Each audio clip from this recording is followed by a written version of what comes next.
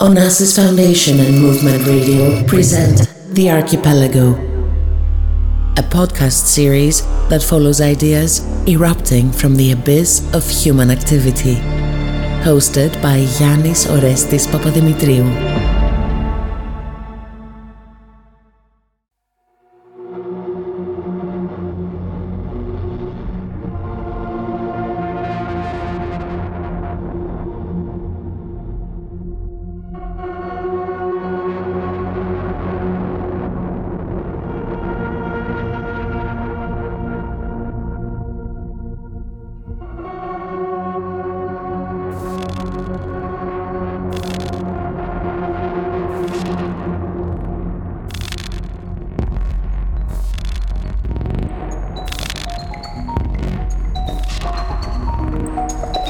Knowledge is not a solid terrain, piling up on its own remains.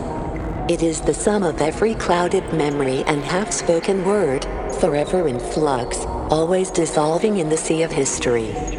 It is an anarchic patchwork of thought and creativity, hidden behind grand narratives of actions. The minor overtaken by the major and erased from the record. The Archipelago, the fluid territory of emerging thought, is the recovered record. With his first book, The Capitalist Unconscious, Samo Tomšič, a philosopher and researcher at the Humboldt University in Berlin, provided a thorough account of the influence of Karl Marx on the work of French Psychoanalyst Jacques Lacan.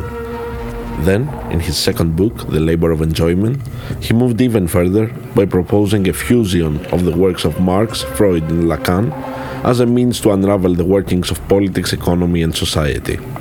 In this episode, Samo Tomšič talks about the articulation between psychoanalysis and Marxism, the damaged life of the subject they both describe, the importance of enjoyment in the reproduction of capitalism, and the multiple meanings of alienation as a default way of being. This is The Archipelago, a weekly show on Movement Radio. I'm Yannis Orestis Papadimitriou. This episode was recorded in lockdown mode and edited by Stefanos Konstantinidis.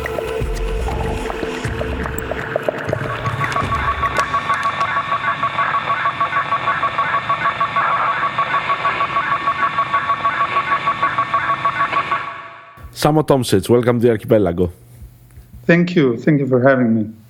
Well, last week I interviewed Stathis Gourgouris, who has applied Freudian dream analysis in studying nation building. And so since this is the constant problem that arises whenever we try to take psychoanalysis out of the couch of the analyst, I'd like to start by asking you pretty much the same first question I asked him. What is it that allows us to examine politics, economy, and society through psychoanalysis? I mean, is it a metaphor that allows to describe how they function, or is there some material ground for that? Yes, I mean, that's. Thank you for starting with this question, because it is indeed cutting to the core of the problem. What to do with psychoanalysis, and that's or what would be its scope of application. Where does it stop? Where do we start making wild psychoanalysis, as Freud would put it himself? So there is, of course, something like a boundary, but this boundary might be fuzzier than one would think, and maybe. It really comes on maybe an attempt to just dare to make possible application of psychoanalysis and then see what are the consequences, whether this works or not. I mean, this is not really seriously meant, but in a way, Freud. When he started practicing as an analyst, or when he invented this method of treatment of so-called mental illnesses, he stumbled upon this issue himself. So it wasn't something that others who were fond of psychoanalysis invented or introduced into psychoanalysis and somehow corrupted it. So in a way, psychoanalysis was always already out of its field, to put it somewhat clumsily. what I mean to say by this is that Freud, in this intimacy of the analytic cabinet, very early saw that there is a link between individual so-called disorders, maladies, mental illnesses, neurotic disturbances, and so on and so forth, and the social context. So, in a way, the social emerged within the private, so to speak, very early on in the analytic setting. Now the question is, of course, how does this emergence of the social happen, and what to do with it? And there have been various attempts to kind of frame this. There have been schools of psychoanalysis and also, more leftist appropriations of psychoanalysis for critical theory, which have claimed that Freud developed a socioeconomic etiology of neurosis, meaning that he very clearly recognized social and also economic factors among the causes for our mental disturbances and anxieties and so on. Now, nowadays we find this on every corner, so it feels like a banality to say this, that there is a socioeconomic etiology of neurosis in Freud. At the same time, I would say that there is still a huge issue how to understand this. So we can depart from the classical opposition, or we can depart from just assuming that there is a multiplicity of individuals which are embedded in the social context, and that there is something like an opposition between individual and society, that we are dealing with two different yet analogous registers, which kind of stand in more or less sharp opposition to each other. I don't think this is what Freud is doing, and I think that he's more on the other side, that there is a sort of boxing, happening, that the individual and the society are a result of what the French psychoanalyst Jacques Lacan would say, the primacy of the symbolic order. So the symbolic order, which is sustaining both the construction of social relations, social bonds, the way our individual bodies relate to each other and form this social totality. And at the same time, what constitutes this, subjectivity that emerges within this individual body as a speaking, as a cultural, as a political being, and so on. So Lacan kind of made this another step. One could say that he deconstructed this, or at least questioned this stable and assumed opposition between individual and social, and basically focused on what unites them, where these two poles come together. And that would be, the level of language for him, or the level of, the symbolic order, to put it again in this manner. And what he fabricates out of it is a figure of the subject that is not mappable to the individual, to this idea of the individual that we carry with ourselves, with all the historical luggage of philosophy, of political economy, of economic and political liberalism, and so on and so forth. So the Lacanian subject is not reducible to consciousness. It's not reducible to this individuality that precisely in this respect that it's divided. It's basically negating the first assumption of individualism, or the assumption of the existence of individuals, namely to just look into the etymology that they are indivisible, that you cannot divide them any further. For Lacan, the subject is actually a division that emerges as an effect of the way the symbolic order functions within the body, but also between bodies. It's an effect that is irreducible to both an individual, a unit of a bodily unit, and also to the social context. So it's kind of a gray zone between the two.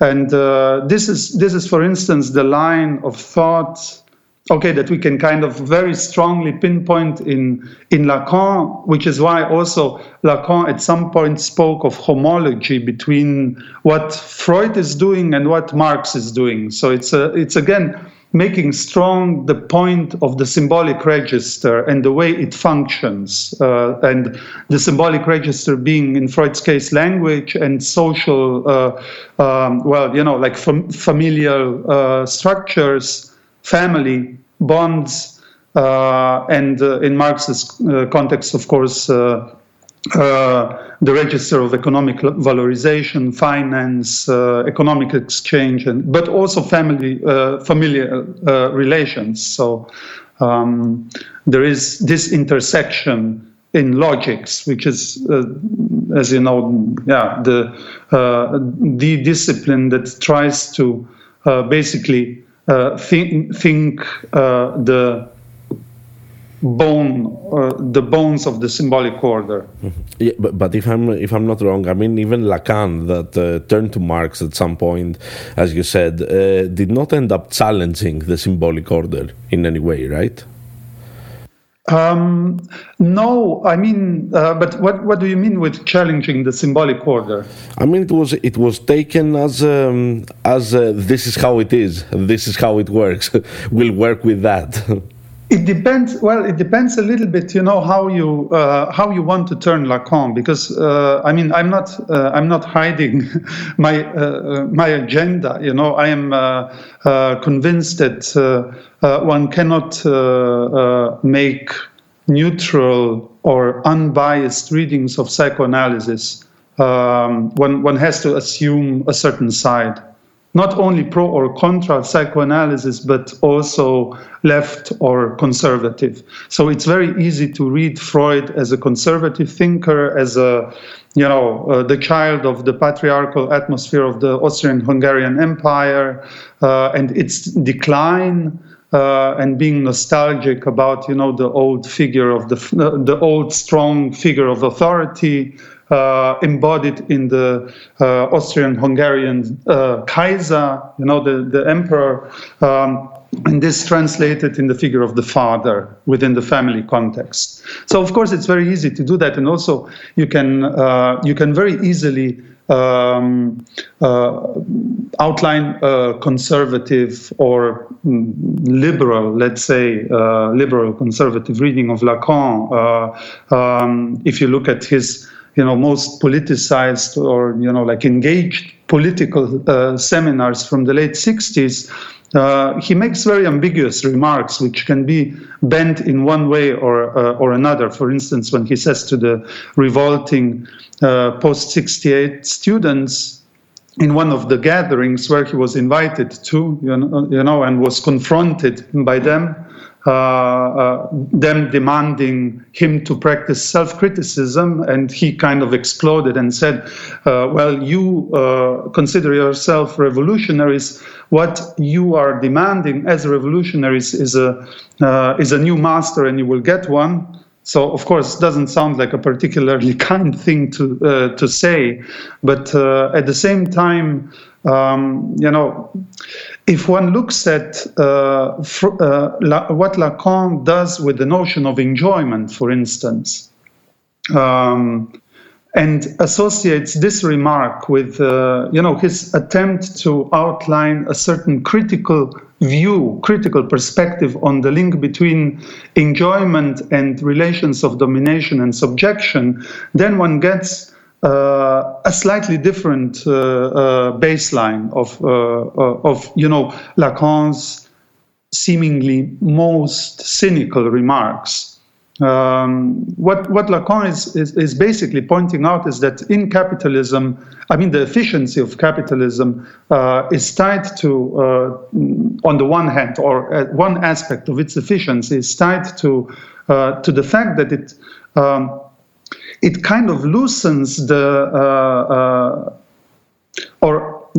it kind of produces to a certain epidemic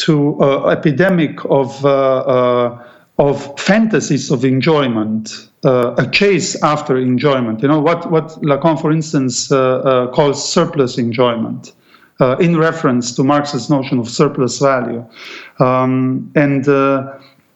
What is interesting in this notion of surplus enjoyment is that it can be very useful for explaining phenomena like racism, or phenomena like consumerism, and also phenomena like exploitation, through this idea that we have to renounce certain pleasures in order to obtain an enjoyment that is more valuable than, some earthly or ontic or consumerist pleasures. That we have to that you have to kind of apply a certain culture of abstinence onto ourselves, and this is basically not so foreign to, what neoliberalism has been pushing with, on the one hand, complete deregulation of the markets, and on the other hand, complete dismantling of the social tissue and the welfare state and so on. As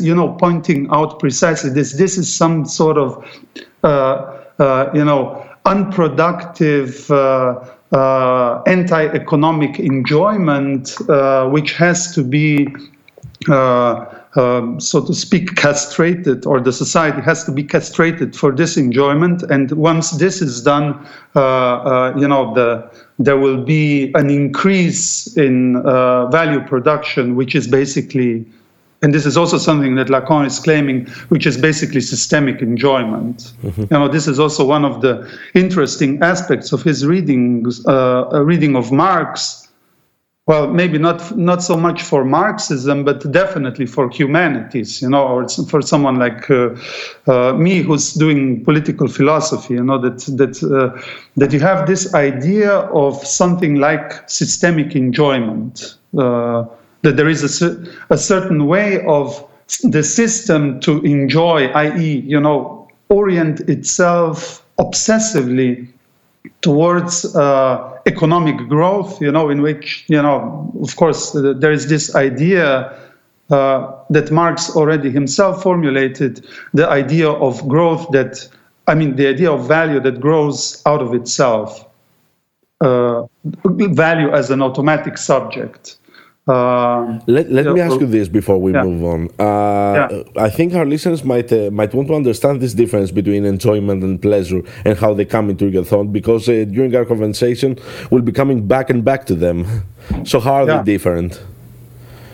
Pleasure and enjoyment. Yeah. Well, this is also a huge issue for everyone interested in psychoanalysis, and maybe a bit of boring, dry remarks on what terms are we dealing with in various languages might nevertheless be helpful.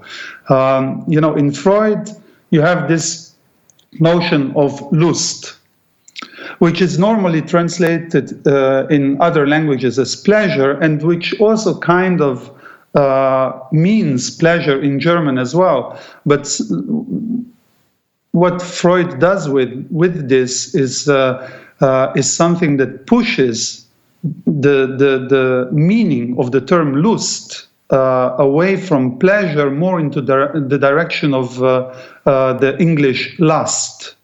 And it's kind of a lucky coincidence that the words are even written in the same way. Yeah. But the point of lust, we know, for Christianity, lust is a deadly sin, and it's a deadly sin because something autonomous manifests in the field of pleasure when it becomes lustful. So pleasure is then not something like, not a pleasurable, nice bodily or mental feeling that we kind of experience as a side effect of the satisfaction of a need or of an intellectual or bodily need or desire, but it's more like something that puts us in a state out of control. That there is a certain overlapping of pleasure and unpleasure that we experience. So there is something that demands satisfaction, but we are not in control of this demand. And this is what Freud called Trieb, the drive. And so basically, these two terms belong together: drive and pleasure in quotation marks. But this is where then also the term enjoyment comes in. Lacan was the one who basically again stands at the root of this complication, because he wanted to point out this involuntary, compulsive dimension of pleasure in Freud. Yes, that basically something in me enjoys more than, and not only enjoys more than me consciously, but also against me and my well-being. So on the level of enjoyment, there is a certain deadly, dangerous dimension for the subject. That's why Freud eventually also spoke about the death drive, as a dimension of the drive that is lethal for the subject, and took, for instance, masochistic practice as an example where you see what the point he wants to make about pleasure is, where pleasure and unpleasure, or pleasure emerging out of an erotic practice or out of a use of your own body that is evidently damaging, causing pain and demanding violence, So that's where this dimension of the death drive comes in. And the death drive doesn't mean here, that we are dealing with some sort of suicidal tendency or, striving towards death, but that simply there is a force in the subject that demands satisfaction regardless of this subject's well-being or self-preserving tendencies.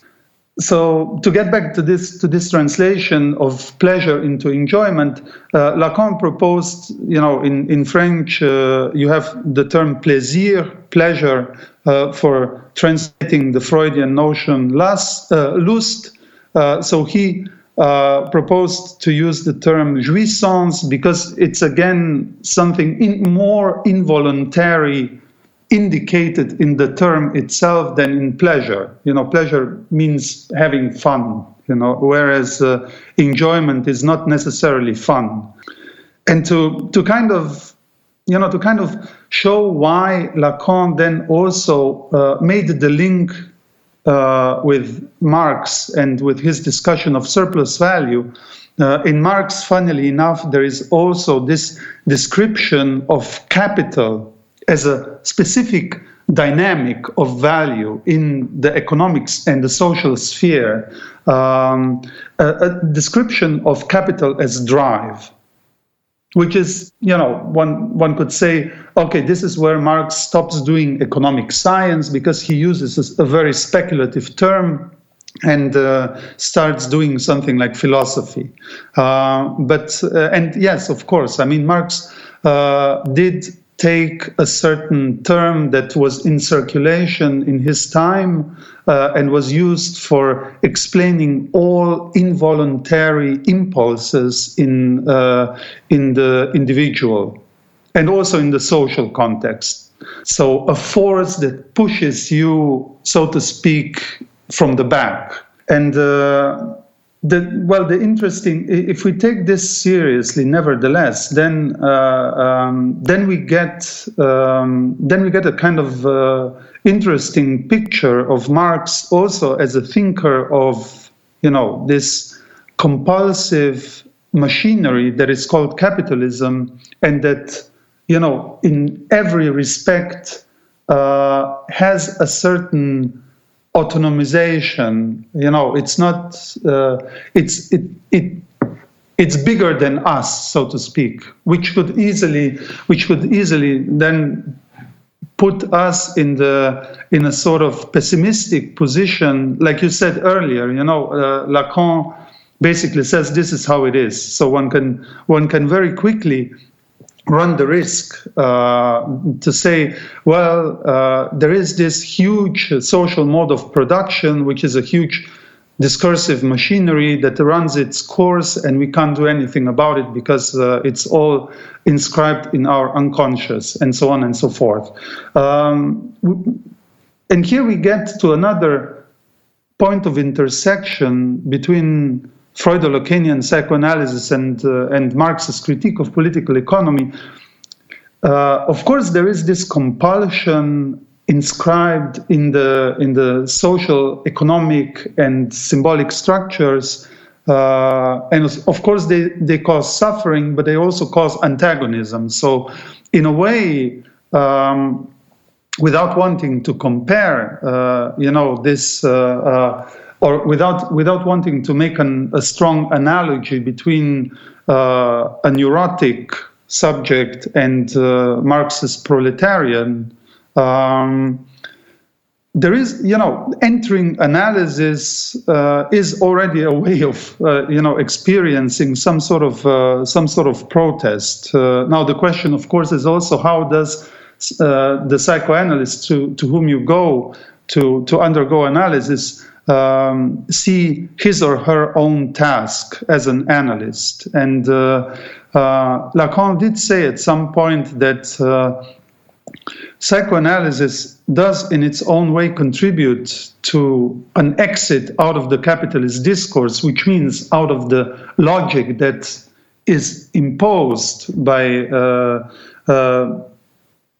the omnipresence of capitalism in our social life, but also in our mental life. But of course, then he adds, this is not going to be a progress if it happens only for some. So he's basically already saying, of course, psychoanalysis deals with individual cases, but it shouldn't get closed into this singularity. It has to articulate some sort of lessons that will contribute to understanding the logic that affects us bodily and mentally in a very damaging and consuming manner, but also to articulate possible strategies of working against this logic and trying to uncouple yourself from its grip and its damaging effects. Mm-hmm. So in a way, one could say that psychoanalysis contributes to the mental organization of political subjectivity, in a way, just like Marxism or leftist and emancipatory movements and politics are not only organization of the masses, they are also doing mental organization. So, it's in a way, again, looking at the same issue from two different angles that actually belong together.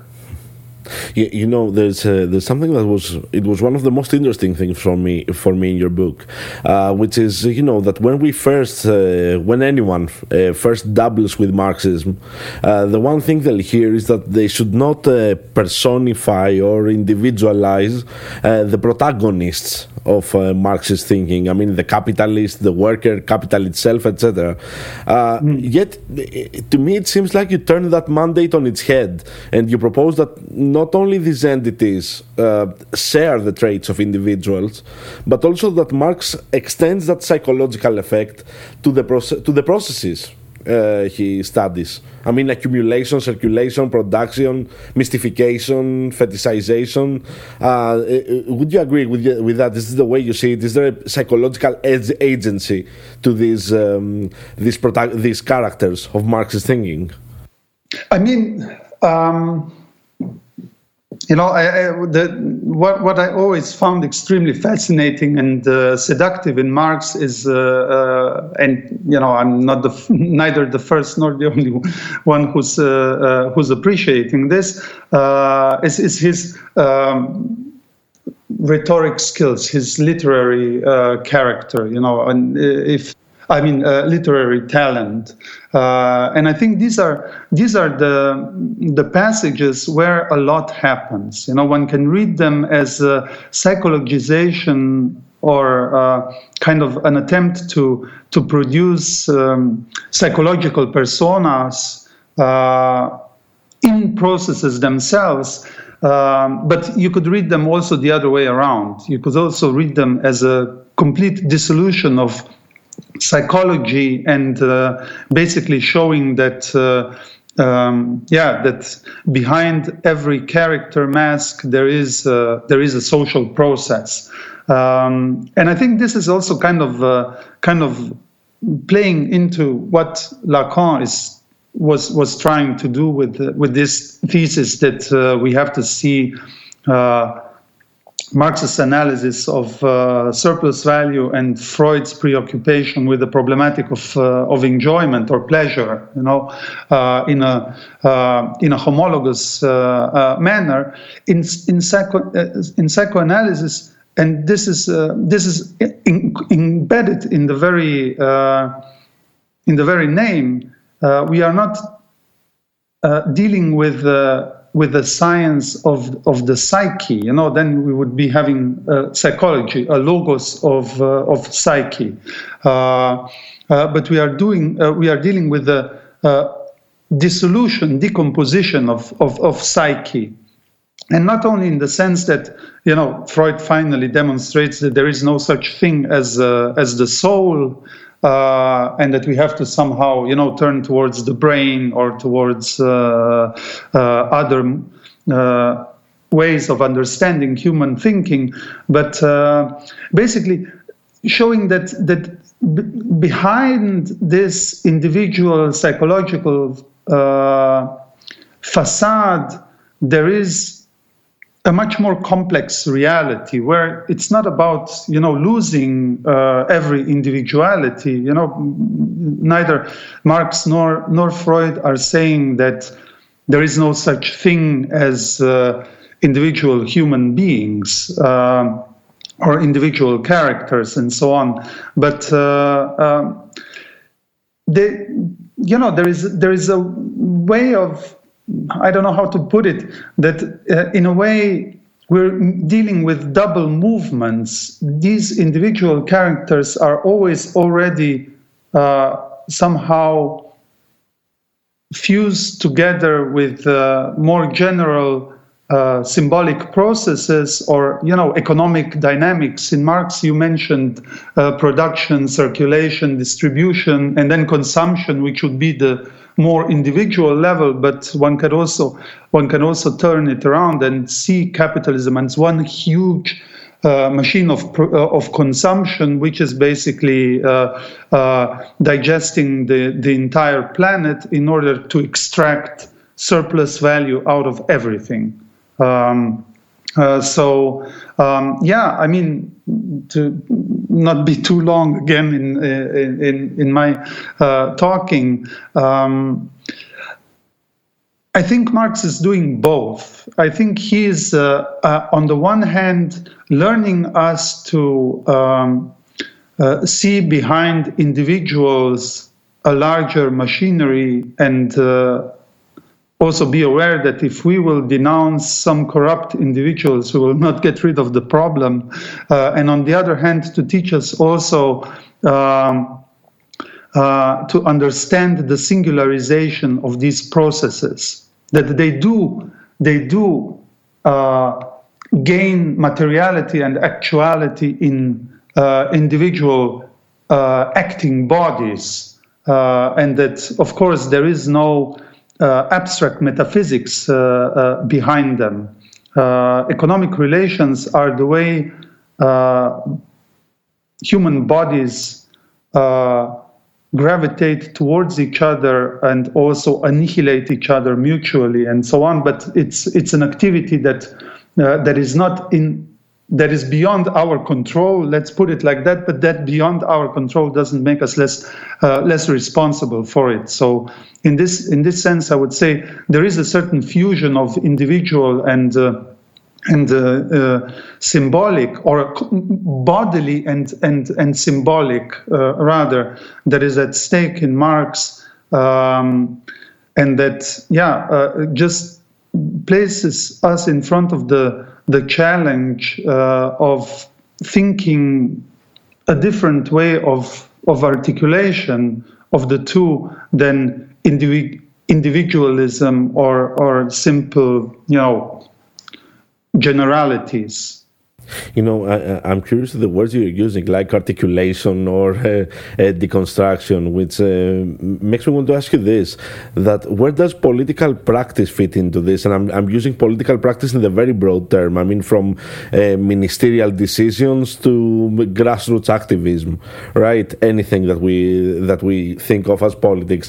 Do these shifts, this deconstruction that you propose through this fusion of psychoanalysis and Marxism, does this act on a purely mental level, which is then brought into action, or is there a more dynamic relationship between political practice and political thinking?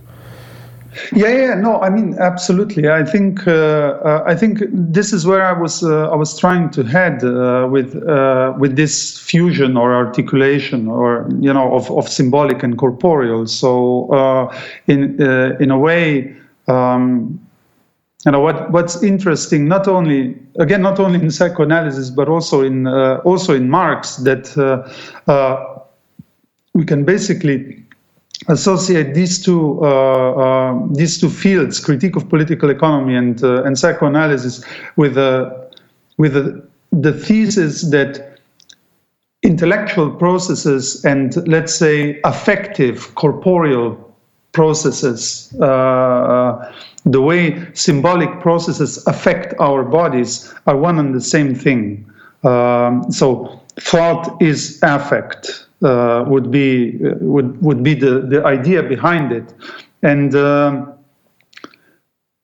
mean, the thing is, in a way, one gets again this very conflicted, antagonistic vision of political practice in psychoanalysis, as well as in let's say Marxist thought, and that's, I mean, if we look at just the way Freud describes analytic practice and all the problems that he encounters on the couch, in all the resistance that comes against the progress of the cure and so on.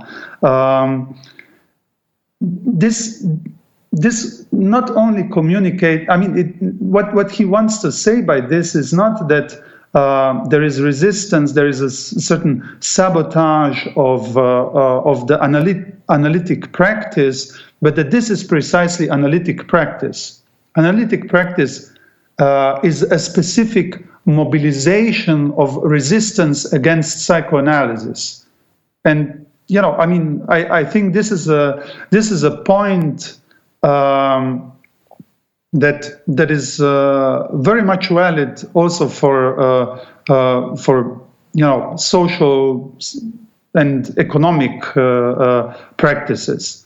As soon as one starts to confront all the social problems, all the dimension of exploitation and injustice that takes place on the daily level in our societies, one encounters systemic resistance. As soon as one wants to implement a more, let's say in quotation marks, progressive politics or more push for more social emancipation, you have an entire system standing against you, resisting change, resisting transformation, and in a way, I mean, this is what political practice is. It's a certain way of mobilizing, working with, and working against the systemic resistance that is there. Isn't this systemic resistance also political practice?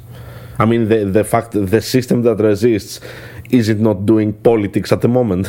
Absolutely. I mean, that's the most neuralgic point of the political. That basically the installed social structures, economic institutions, political institutions, and also every individual body or every particular body is the site of an antagonism. So there is no way of assuming a neutral position or an external position from the antagonism, but you can pick the side, which is also where the Lacanian theory of the subject becomes very important, because the divided subject is fundamentally a subject that is immersed into an antagonistic situation that produces him or her as a divided subject. And also the point that Freud makes with cultural resistance is very much relevant in this framework. It's not only outside, it's not only in the church or in the banks or in the politics that runs the parliament and the state. It's also in every intellectual process. So, there is here again. There is no divide between the social and the individual, or the psychological for psychoanalysis. It seems to me like what you're describing actually is the thing that you call in your book as the damaged life that you described that for both Freud and Marx invented for their subject. So what we're saying is that this damage of the damaged life comes from getting caught between the antagonisms that you just described. Yes, I mean, and of course also is associated with the fact that that capitalism established a very strong and very efficient link between, let's say, processes that Marx describes as alienation and production of value. So the link between alienation and valorization, or because I've been so corrupted by psychoanalysis, I do not believe that there is such a thing as non-alienated subjectivity, whereby I mean, of course, under alienation, I mean, I understand alienation as a cover notion for phenomena like or concepts like the unconscious, like desire, like the Lacanian split subject, and so on. So not necessarily a bad, in itself a bad and an a priori negative notion, but more like stating something about the structure of us as political and social beings, that we are in a way thrown into relations with others. That we are fundamentally relational beings. I mean, we can also interpret Aristotle's definition of human being as zoon politikon, as political being, in this sense that, yes, I mean, we are relational beings. We basically are relations to other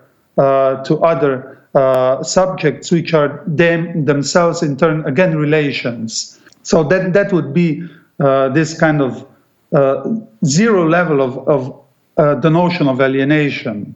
And then you have processes like labor or speech as well, that are two very kind of paradigmatic processes of alienation. Because when I speak, I basically not only articulate some thoughts in a symbolic chain of language that is shuffled out of my body, but also I am invested in this speech myself. So basically I am putting myself out in the open in every act of speech. And we know, of course, for Marx, the link between labor and alienation is not only to be understood in the capitalist sense, that something is disappropriated from the workers, namely surplus value that is being produced or co-produced in every process of production of commodities, but more fundamentally that when I work, when I produce something, I basically also externalize. I produce an object which is basically externalized work that I have produced. So my work assumes the form of an object, and this is already alienation. But to get, sorry, you wanted to say something. No. I said that this is a dead labor, what you just described. Yeah, of course. On the level of capital, you have then a more precise microscopic analysis of labor. I was still thinking, of the early Paris manuscripts where Marx very explicitly uses the notion of alienation in association with labor, and where you can also see that the situation is much more complicated for him, that it's not about, it doesn't necessarily mean that Marx is saying when we abolish labor or when we abolish capitalism and its transformation of labor into this kind of consuming, compulsive process that determines all our lives and practices, that we will get rid of the alienating aspect of labor. What will happen is just a transformation of alienation. I think one can interpret this into Marx, but this is really more an academic discussion. I don't know how interesting. Actually, it is. alienation is very central to your book. I mean, and your thinking in general. And I'm thinking that the kind of what seems very interesting to me is that it's an alienation, the one that you actually discern in Freud. Also, you have this. It's another one of the links that you discover between Marx and Freud. And this type of alienation seems interesting to me. That it's not, let's say, an alienation from a position that the subject previously held. It's an alienation in and of itself. So it might seem like a strange question, but I'm curious as to this. What was there before alienation? What was there before alienation? This is, I guess, from the perspective of both Marx and definitely Lacan, but I would say also Freud, there was definitely no non-alienated, fullness of being. There was no authentic human subject or no authentic social relation. So basically, alienation is something constitutive for the social link and for the subject that emerges with the social link. So in a way, what was there before the symbolic, what was there before language? This is how I understand this question when it is raised. What was before alienation? And among Lacanians, someone like Slavoj Žižek also, makes very often this point, is that when one hears this question, what was there before alienation, is to be reformulated that this before was created together with alienation itself. So that together with an alienated state comes also the idea of what would have been if we remove alienation out of our daily lives. So that's why I'm also not. I mean, I'm very much invested in kind of pinpointing the different nuances that the term alienation can have. So not that it doesn't necessarily signify only something like loss of the self or loss of authenticity, loss of unity and so on, or conflictuality and so on and so forth, but that it can also basically be thought as the symbolic operation that brings political subjectivity into existence. If you noticed, I was basically taking examples where alienation is understood negatively because it signifies a process that is secondary, that kind of deprives us of our authenticity or our unity and so on. But was there such a thing, as unity ever? All the, for instance, nationalistic fantasies of national unities are basically, kind of targeting a state that was never there, and they basically externalize this kind of moment of disturbance of some presumable authenticity in the enemy figures of the other. So this is where also, the right attitude towards the question of alienation implies also the right attitude towards difference. Not only towards cultural differences or religious differences or sexual differences and so on, but also difference that constitutes me as a presumably individual human being. So that there is an ongoing process of self-differentiation in me, not only outside of me. That's why I also, drop this maybe a bit clumsy notion of politics of non-identity or non-identity politics, because in neoliberalism, identity politics began to signify precisely this, presumable authentic relation to oneself, whether it's one person or a community of people or a nation and so on and so forth. So it's this with the notion of alienation, we basically have not only a very crucial problem that we do have to struggle against in our political practice and our organization against capitalist modes of exploitation, but also we have a tool against the fabrication of some sort of mythical organic unities which are all more or less exclusive and more or less walk into the trap that is set up by capitalism itself, namely that these presumable organic unities always already stand in a competitive relation to each other and have to ultimately annihilate themselves mutually.